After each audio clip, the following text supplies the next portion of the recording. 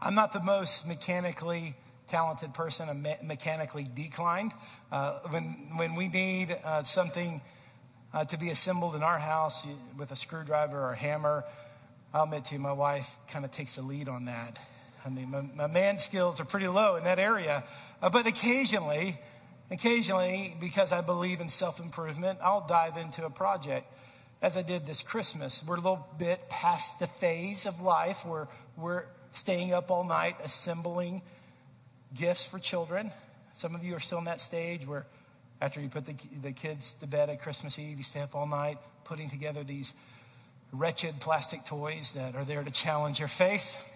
So I've been out of that phase for a couple of years, but I do have 2 dogs, and we decided it was Christmas. It was time to get them a newer dog house, and there's something at the local Walmart called the dog loo. Not the igloo, but the dog loo. So I saw the dog loo, and it said, easy assembly, 10 minutes. And I thought, this was my chance. This is my time to assemble the dog loo. So as I began to put the pieces together, there was one little thing I did not anticipate. In order to properly put together the dog loo, you had to actually put some screws in that were inside the dog loo. I know I'm a big guy, but I'm pretty agile. You know, I'm pretty athletic. Don't let the size fool you here. So I climbed into the dog loo, and with my screwdriver and screw, I put it together. And as I'm putting it together, I start hearing giggling outside of the dog loo. And I'm a little bit claustrophobic, and all of a sudden the thought came to me, am I going to be able to get out of this thing? I think the words were, Beth, am I going to be able to get out of this? And so there I was, the term stuck in the doghouse or sleeping in the doghouse. This had never been so true. And to prove this is not a made-up story, and you're my friends, I'll show you kind of the scene that ended up happening. This is Christmas Day, and me stuck in the dog loo. Now, this picture went viral. It went all over Facebook and Instagram and Twitter, and I had several people tell me that this brought them more Christmas joy than any present they received. It was their greatest Christmas gift ever. But my favorite line on the social media deal, a lot of you know David Huff, our ex-associate pastor. He said, this is what you get when you give a 12-year-old an iPhone. So there we go. So I deserve it. So we'll move past that picture. That was a trap. As I was starting to think about physical traps I'd been in, that's the best story I could come up with. But you've been in a trap before. You've certainly seen an animal in a trap. Traps come at very unlikely times. Traps come when you don't expect it, like when you have your head in a dog loo. But traps come and you don't realize that you're trapped until you're stuck and can't do anything about it. You're in the trap, you're incapacitated, and there's nothing you can do about it. And the enemy is setting traps for you. I don't want to give him glory, and I certainly am not scared of him, but we were aware of that last week when we talked about Diabolus, the devil. It's like a roaring lion seeking whom he can devour. So he's going to set some traps for you. I don't know of anything more valuable to my life, keeping me from stepping into one of the traps of the enemy, than a regular reading and meditation on the Proverbs. The Proverbs has helped me so much, as it has literally millions and millions of Christians who have lived on this earth, billions really. The Proverbs are different than any book of the Bible in that they're sayings that really apply to both Christians and non-Christians. They're universal writings that apply to people based off what usually happens in life. So you read these Proverbs and there's part of you that say, yeah, that is true. And that truth and that observation gives you wisdom to live your life and to avoid traps that the enemy has for you. So in the Proverbs, we don't necessarily take one proverb and by itself base everything off that one proverb. Really, the most effective way to benefit from the Proverbs. I typically would not recommend this in other books of the Bible, but it is this, to look on a subject, let's say money, and look at all the Proverbs on money, or marriage, and look at all the Proverbs on marriage, because the verses typically don't connect. And so they'll go from one subject to the next, and there's not necessarily a correlation, especially from Proverbs 25 on. These were the writings of Solomon, who evidently wrote these in other ways. He wrote these wise sayings. He wrote these observations about life. These are observations on marriage, observations on civic life, on how people organize themselves, observation on raising children, on handling your finances. And someone accumulated all of these, and these sayings go one after the other, after the other, after the other. So what I thought would be helpful to us in these next 3 or 4 weeks is to look at chapter 26 and chapter 27 and to pull out some nuggets and identify some potential traps in our life that the Proverbs are trying to help us to avoid. So we'll kind of take these as standalone messages, and they'll encourage you to dig into the Proverbs yourself. Now, one time in my life, I tried to read a proverb a day because there's 31 Proverbs, 31 chapters in Proverbs. And that is a good way to get through Proverbs 12 times in a year. But the weakness in that system is the realization that each of these Proverbs stand alone. Each of these verses are clusters. There might be, like today, we have 2 Proverbs that are a cluster. But unlike, let's say, the book of Philippians or the book of James, where there's one theme throughout the book, these kind of stand alone. And so by us going into chapter 26 and into chapter 27 and pulling out a couple of truths is going to help us understand how these sayings can apply to our life. These are universal sayings that apply to Christians and to non-Christians, but here's the difference. We have the Holy Spirit. So the Holy Spirit brings life to wisdom. And he helps us. He's our teacher. So he helps us to be wise in specific situations.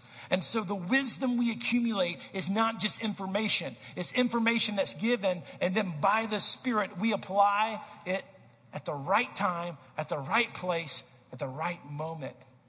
That's why we're going to start with something, a trap that is very, very common to all of us. A trap that all of us encounter. And that is the trap of arguing. Arguing.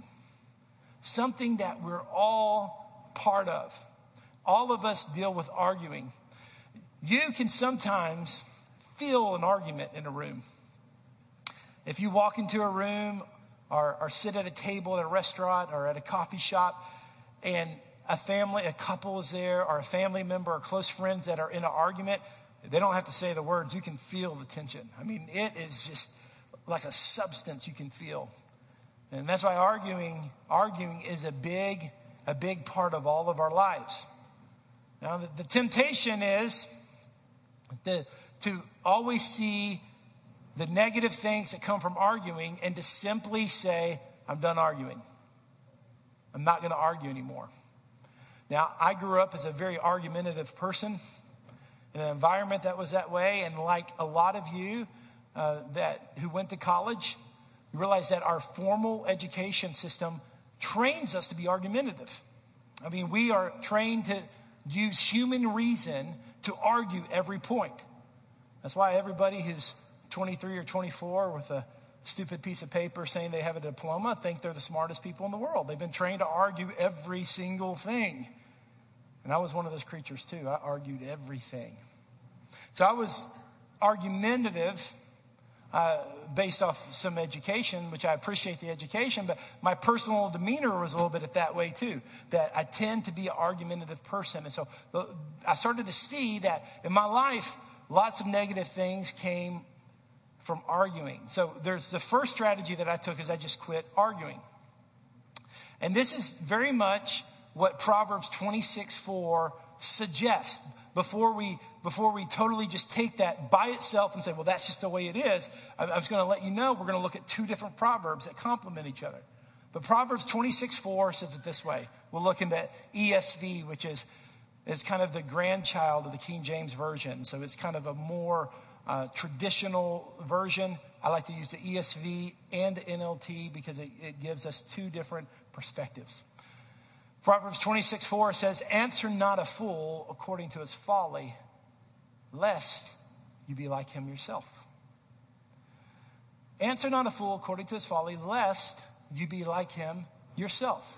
Then NLT says in Proverbs 26:4, it gives an updated version of this. Don't answer the foolish arguments of fools, or you will become as foolish as they are. Now, this scripture has never been needed on this planet. Has never been needed as much as it is today since the year 2008 when Facebook exploded on the scene. Because every day on your timeline, there's an opportunity for you to get in a foolish argument. Because somebody out there has decided to put something controversial or offensive or foolish on your timeline, and sometimes it's just so ridiculous you feel like it demands a response. And I've seen this scenario happen with several different people in my life where they are visibly upset after walking away from their laptop. Their blood pressure is up. They're completely irritated, and I'm like, what's the deal? And they're like, so-and-so said this on Facebook, and now we've been going back and forth. And I said, well, who is so-and-so? I went to high school with them 35 years ago. And we've allowed foolish arguments just to come into our lives. And a great strategy is this. Don't answer the foolish arguments of fools. And I'm going to be very careful because of Jesus' teaching. I'm going to be very careful. I'm going to try not to call people fools because Jesus said not to do that. But there are a lot of foolish opinions that we're exposed to in a way we've never been exposed to before. And they're foolish and they're ridiculous. I don't want to spend a whole lot of time on social media, but it is a big part of our lives, especially for those under the, well, no, that's not true. I was going to give an age category, but women over the age of 50 are the biggest, the most active people on Facebook, by the way. So I had to correct myself there. But back to social media, my rule is this. If you cannot say it to somebody's face, don't type it down. I mean, it's really easy to be bold. It's really easy to be outlandish and talk about somebody when you don't have to do that face to face. And now I certainly believe that applies even to public officials and to public people.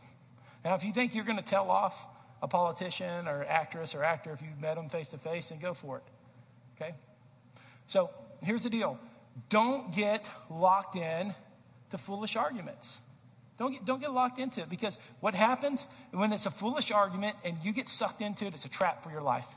It makes you look foolish. First of all, you are endorsing someone who's not very smart. Now, I said something in first service that was really prideful and arrogant, but it was so funny I want to say it again. I had to apologize.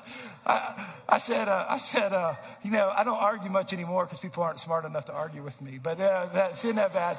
But now that is prideful and dumb. But the point is, often we let someone trap us into an argument that's simply foolish, and that other person doesn't want to grow. That other person doesn't have intellectual curiosity. That other person isn't open-minded. It's doing you no good. It's a foolish argument, and it's a trap for your life. Now let's go back to the ESV of Proverbs 26:4. So here it is. Answer not a fool according to his folly, lest you be like him yourself. Now here's the curious part. We're about to spin into verse 5, but before we do, the original Hebrew language uses the same phrase, and the ESV brings that out to show a cluster here, a play on words. Answer not a fool according to his folly, lest you be like him yourself. This has been my strategy in recent years. I don't get into a lot of arguments because it's just not worth it. But now look at verse 5. Verse 5 says, answer a fool according to his folly, lest he be wise in his own eyes. Now, that seems like it contradicts each other. You go back to verse 4 again. We'll see even the phrase, I'll answer not a fool according to his folly, lest you be like him yourself. Verse 5, answer a fool according to his folly, lest he be wise in his own eyes. In other words, if you never argue, and if you never correct someone, and if you never stand up for truth, and if there's never a sense of this is right and that is wrong, then people will continue to act foolish. Now, what does this mean? Do these scriptures contradict each other? The Hebrew scholars early on, they tried to come up with their interpretation, which I don't think was accurate. They said verse 4 applies to practical matters. And verse 5, it applies to holy matters or religious. Verse 4 is family and practical matters. Verse 5 is religious matters.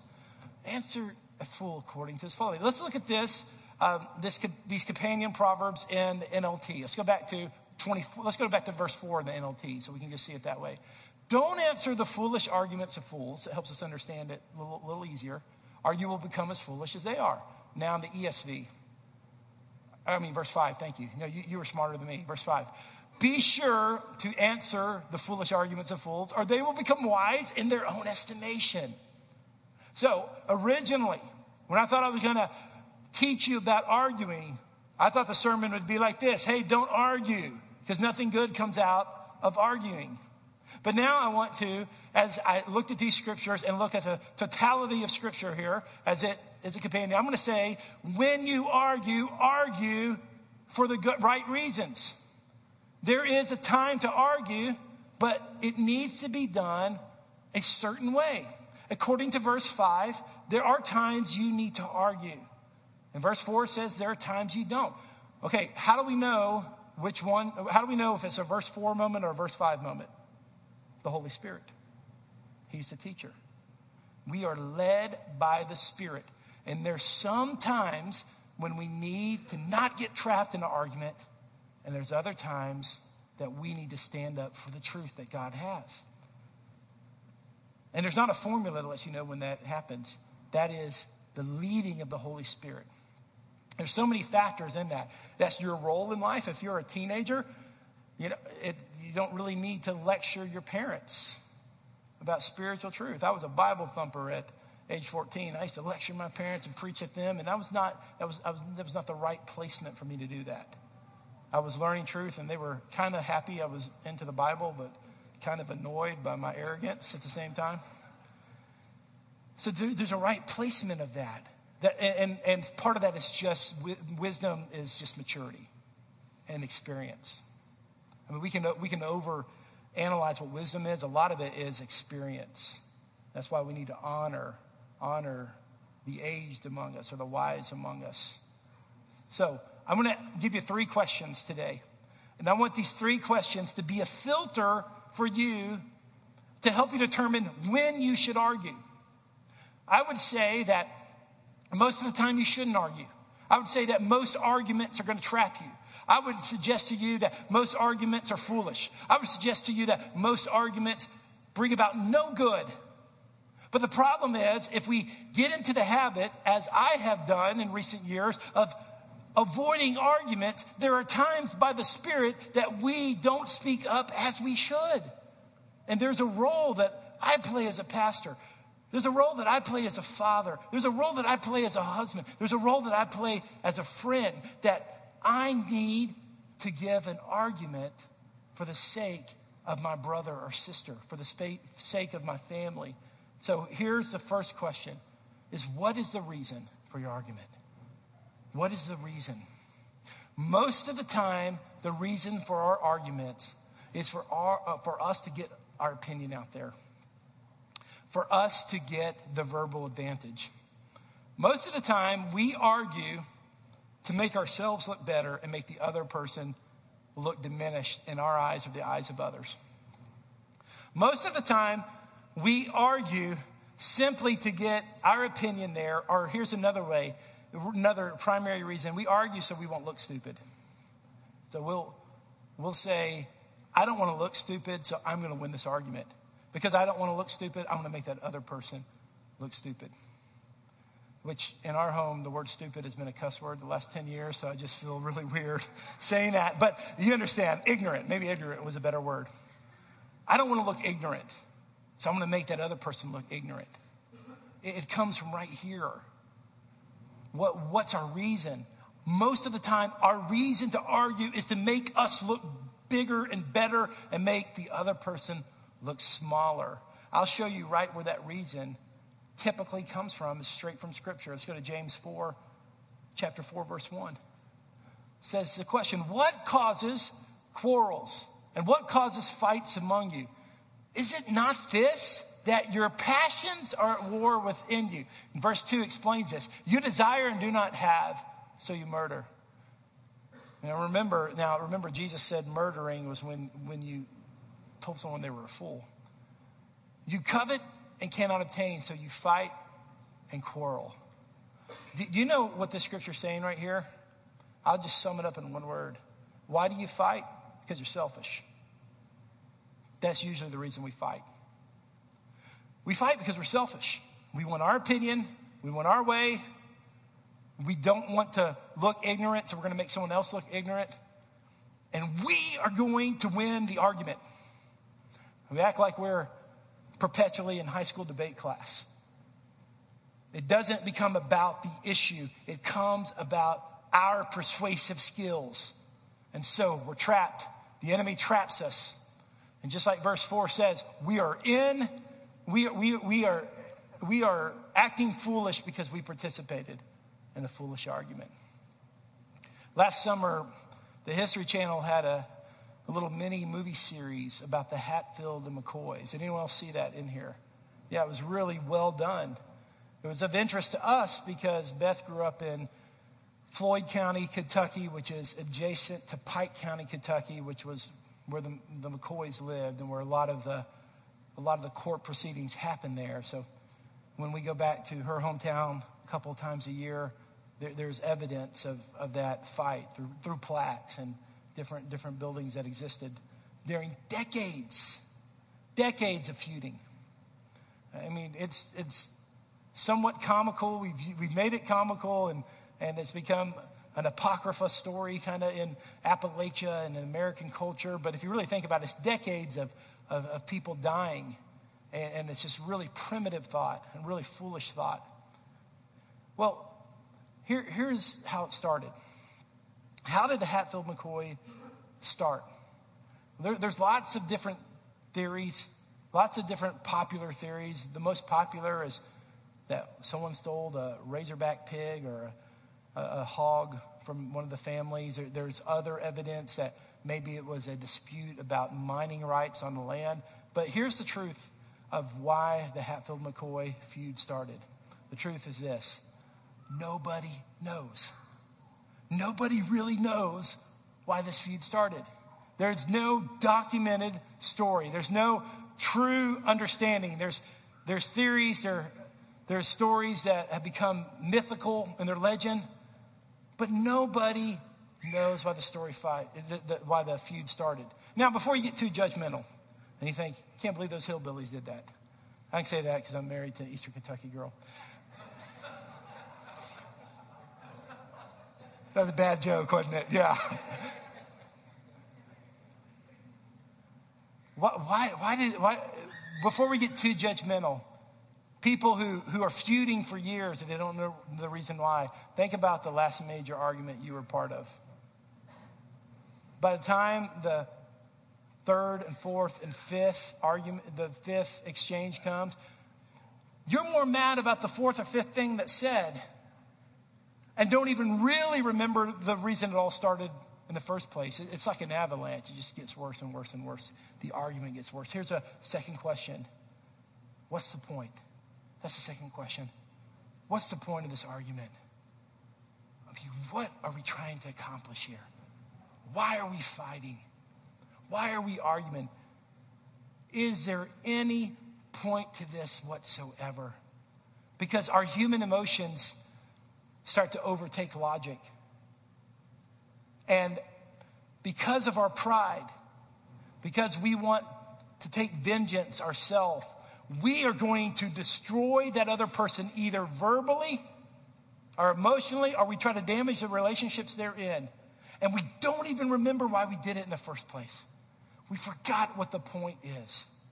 That's why the vast majority of arguing is destructive to your life. That's why initially, as I reflected on this subject, both scripturally and from practical experience, it is a wise thing to live Proverbs 26:4.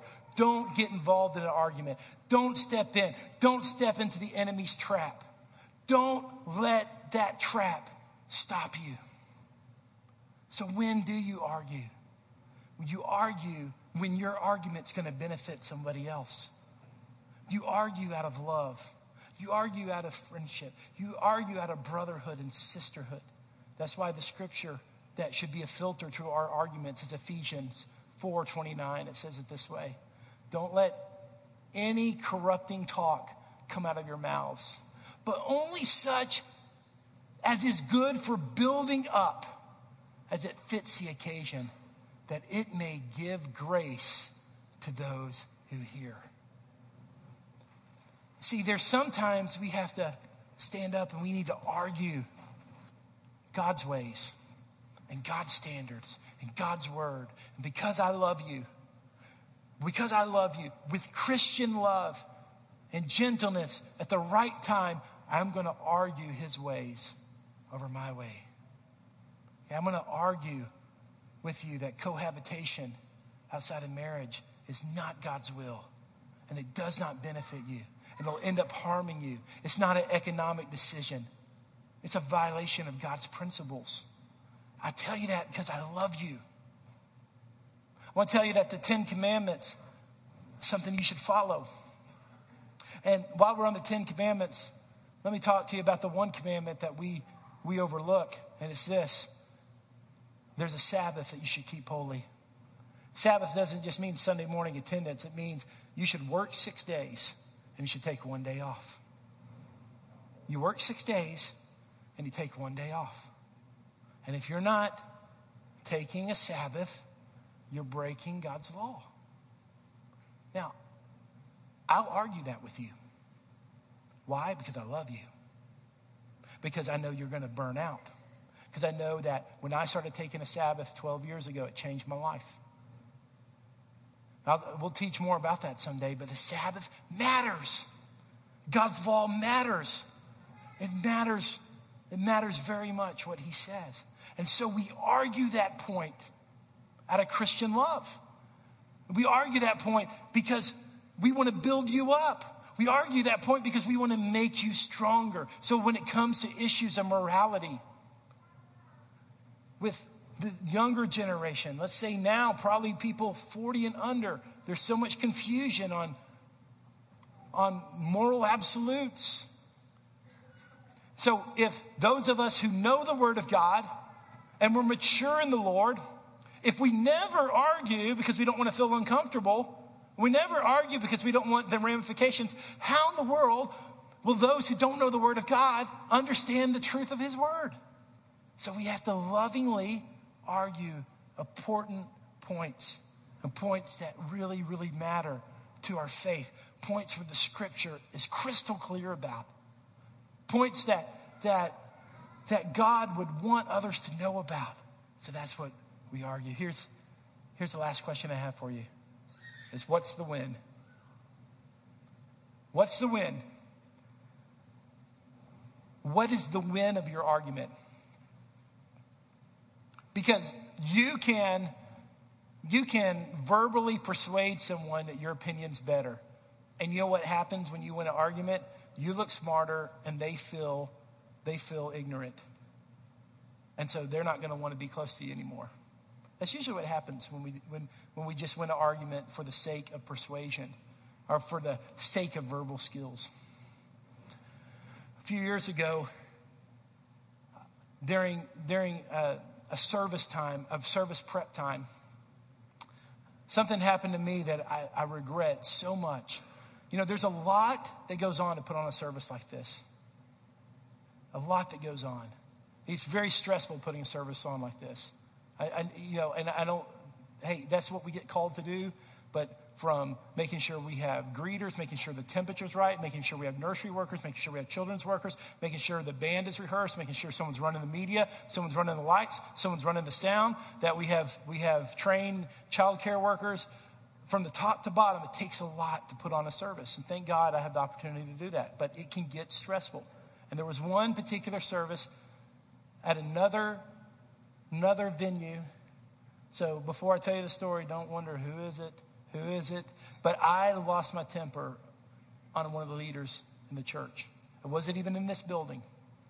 So someone who's never even been in this building before. And wrong place, wrong time, wrong setting. Someone confronted me about an issue that I was very sensitive about. And I did something that's pretty rare for me. I just let loose on this guy and pretty much told him off right there before service. And almost immediately, I knew I was in the wrong. So almost immediately, I apologized to him. After the service was over, I pulled him aside. I apologized to him again, hugged him, sent him a note that week. I did all that kind of stuff. But within a few short months, he was gone. He was gone. And he's been out of my life since that time.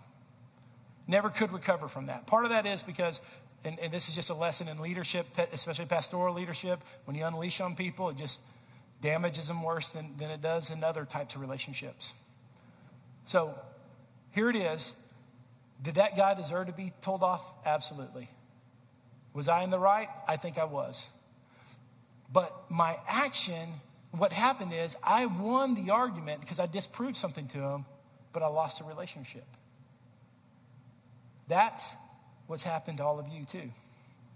You have won the argument, but you've lost the relationship. Now, thankfully, usually, and I wanted to give you hope, my experience in observing life and working with families and some limited experience in my family, that in a family situation, even when arguments damage the relationships, typically over time, those relationships can be healed because you just have to see one another.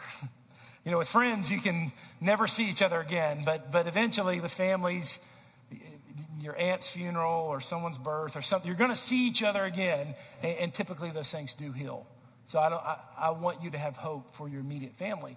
But with friends and stuff, it doesn't always heal. So you've been there too. You've won the argument, but you've lost the relationship. You've lost the relationships. That is why I'm going to suggest to you, only argue out of love. Only argue to make someone better. Only argue to push someone to their higher calling in Jesus Christ. That's why Galatians 6:1 encourages us how we are part of giving God's grace to people. It says this, brothers, if anyone is caught in any transgression, you who are spiritual should restore him in a spirit of gentleness. Isn't that a great phrase?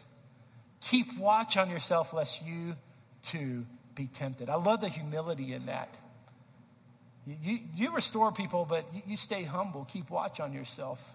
I want to tell you that none of you have participated in any sin that either I have not participated in or I don't have the potential to participate in. Now, if that makes you feel uncomfortable, that's what the scripture says, attitude to have. Keep watch on yourself. So this is not a prideful thing. We're on a journey, and only by the grace of God. Amen? Only by the grace of God. So restore someone in a spirit of gentleness. That's why when you argue and you identify the win, you should argue out of love. You should argue out of gentleness. You should argue out of truth. You should argue not because you want to be right, but because you want your friend to be right. Not because you want to be this persuasive debater, but because you care so much about your friend. You want them to know the truth.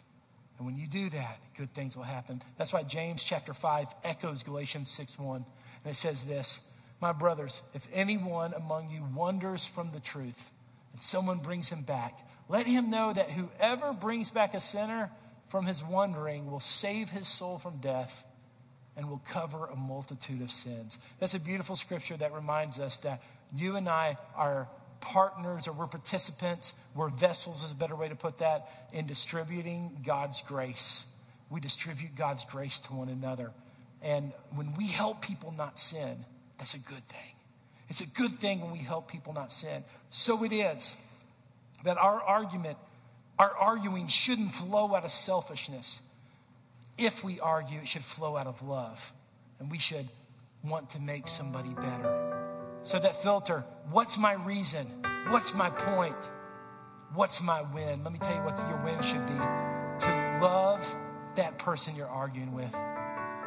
Let's come back to the beginning. Proverbs 26:4 in the ESV. We'll read these two scriptures one more time and we'll pray. Answer not a fool according to his folly, lest you be like him yourself. Then verse 5 says it this way. Answer a fool according to his folly, lest he be wise in his own eyes. Come on, let's stand together in an attitude of prayer. God, thank you that let's pray for someone that we feel like is in a trap right now.